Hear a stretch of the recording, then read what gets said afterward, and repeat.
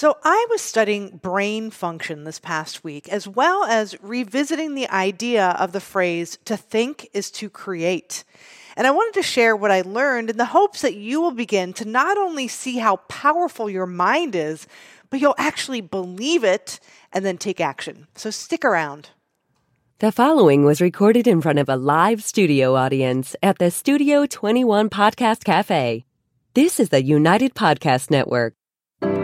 Welcome to Rat Race Reboot. I'm your host, Laura Noel. And as a certified coach and former 27-year military leader, each week I provide bite-sized mindset pivots that will help you reset your mind, reawaken your spirit, and regain your control.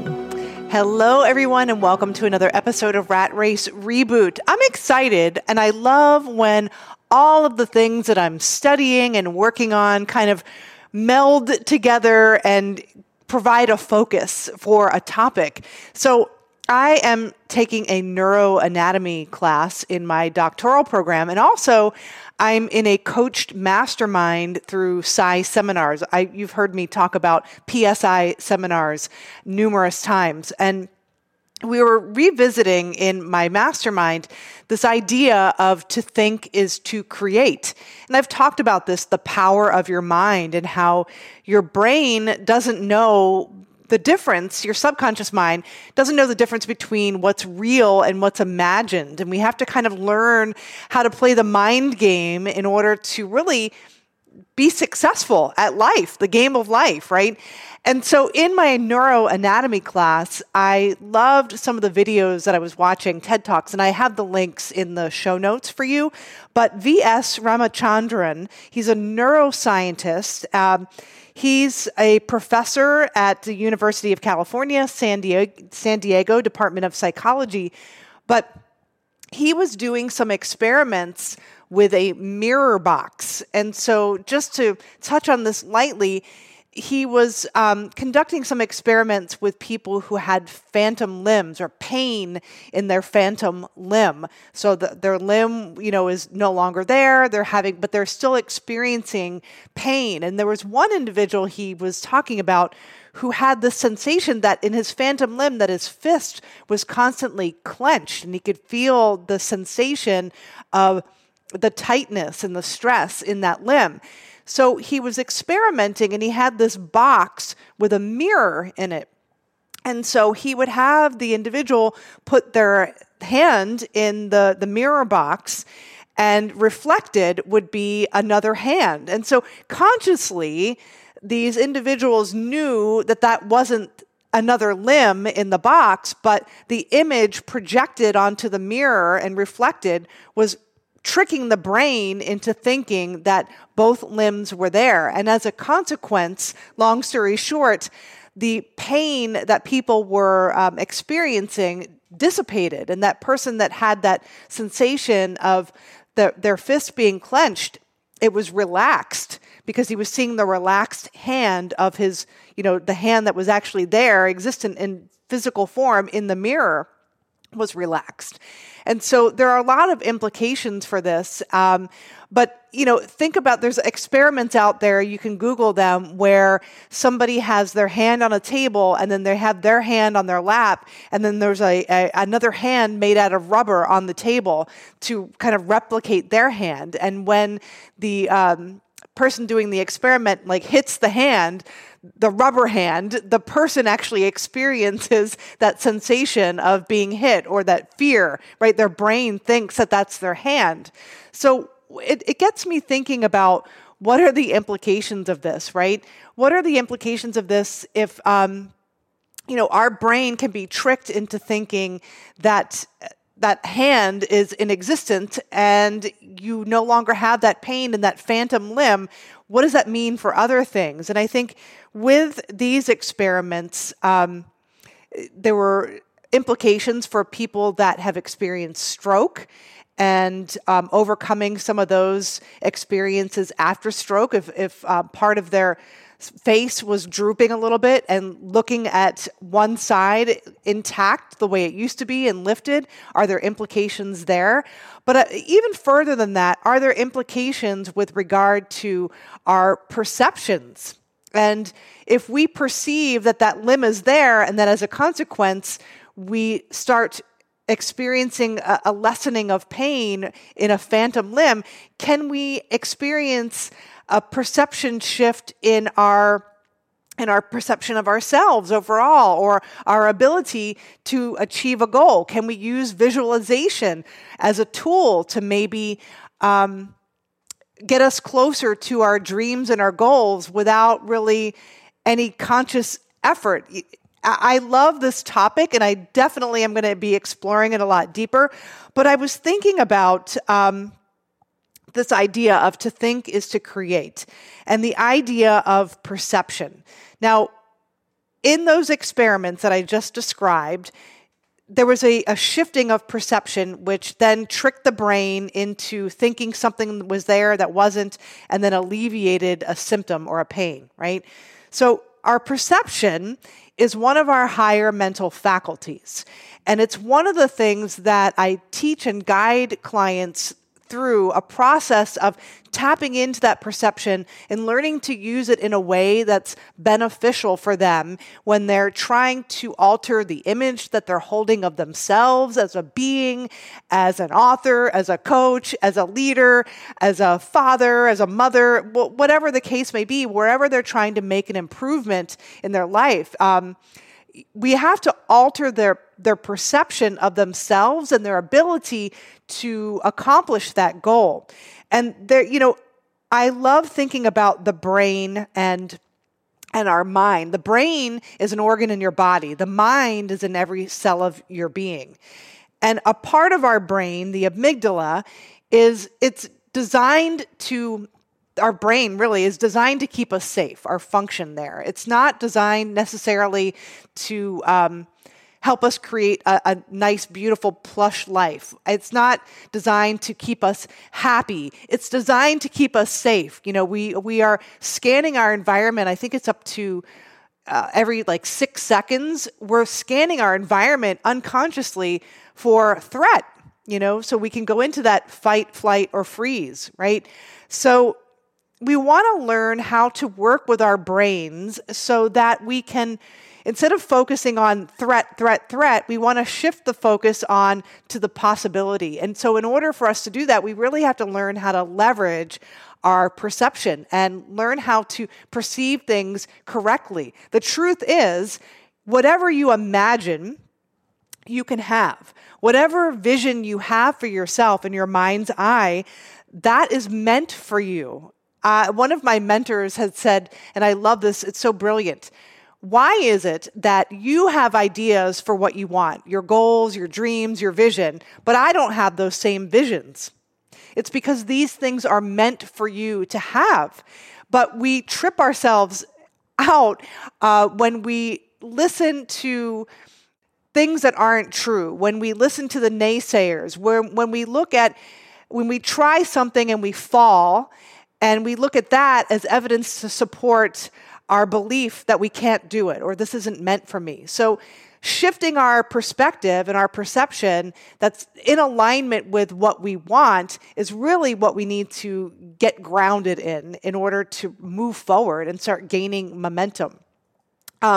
So I love this idea of neurons that fire together, wire together. That's Hebb's law. So we want to get into a practice of tapping into our perception, perceiving things and shifting it in a way that's in alignment with what we want to create, and then get into a practice and repetition of doing that. When we are creating neural pathways or new neural pathways, when we're learning something new, we're carving out those grooves, we're making connections, right?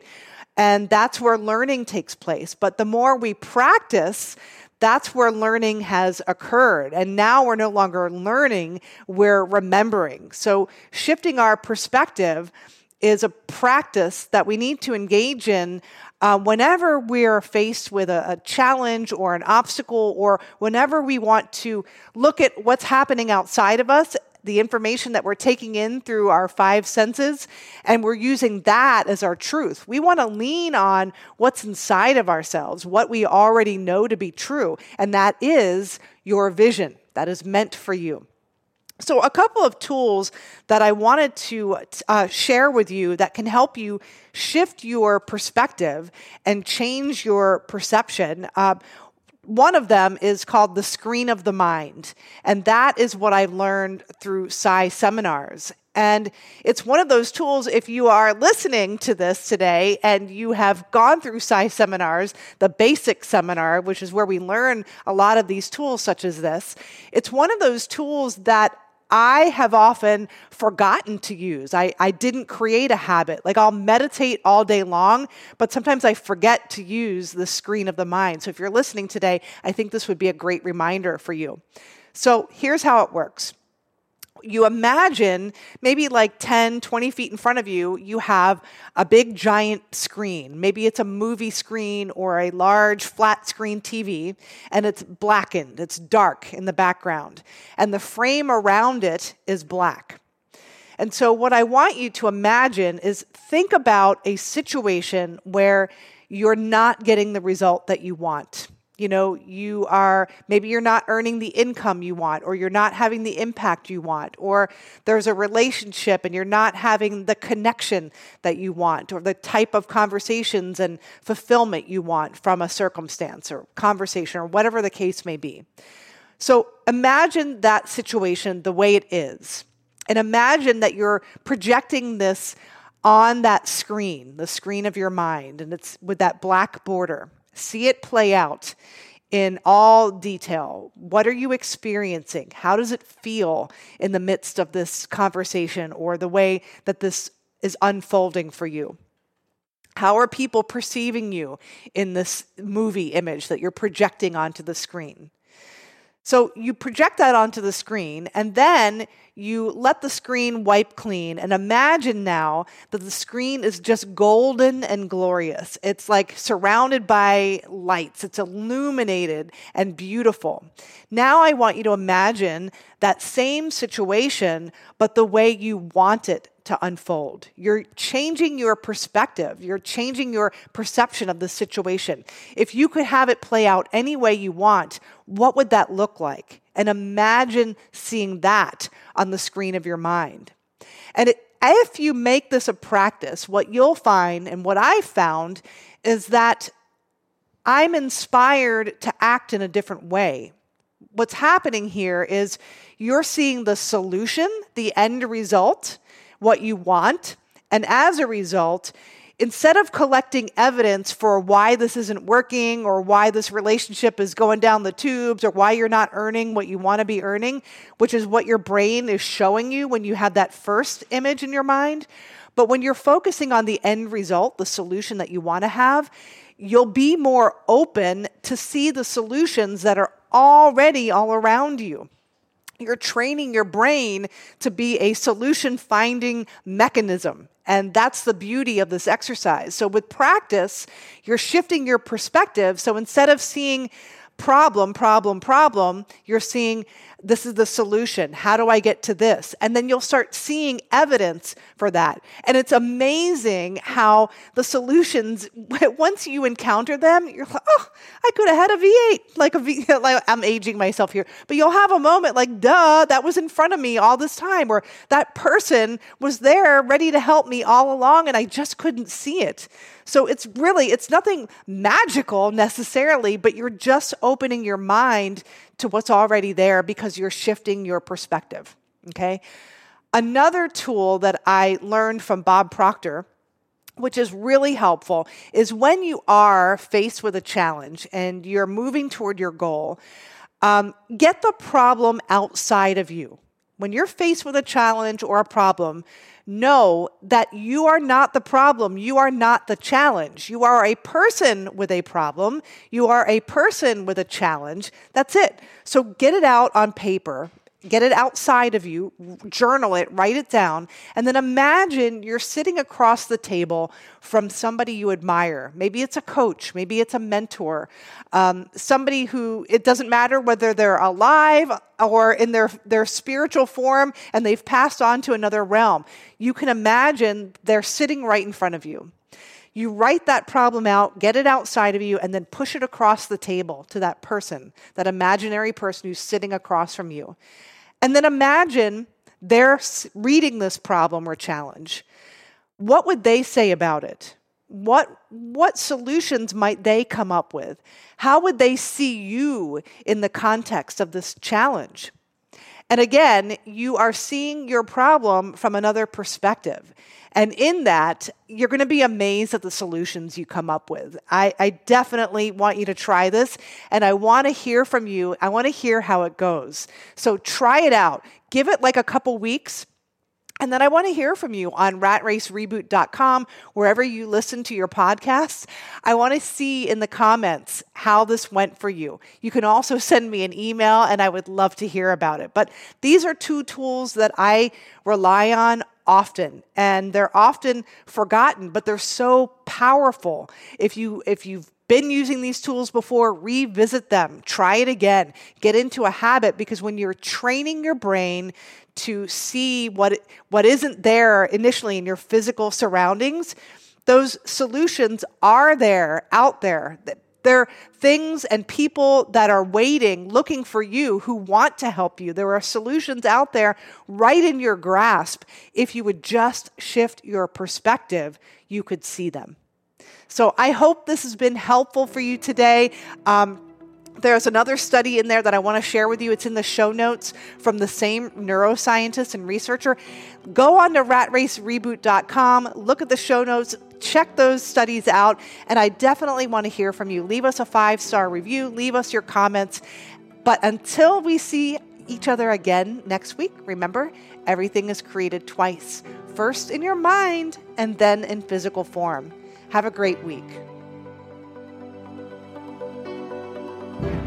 The views and opinions expressed by the hosts, guests, or callers of this program do not necessarily reflect the opinions of the Studio 21 Podcast Cafe, the United Podcast Network, its partners, or affiliates.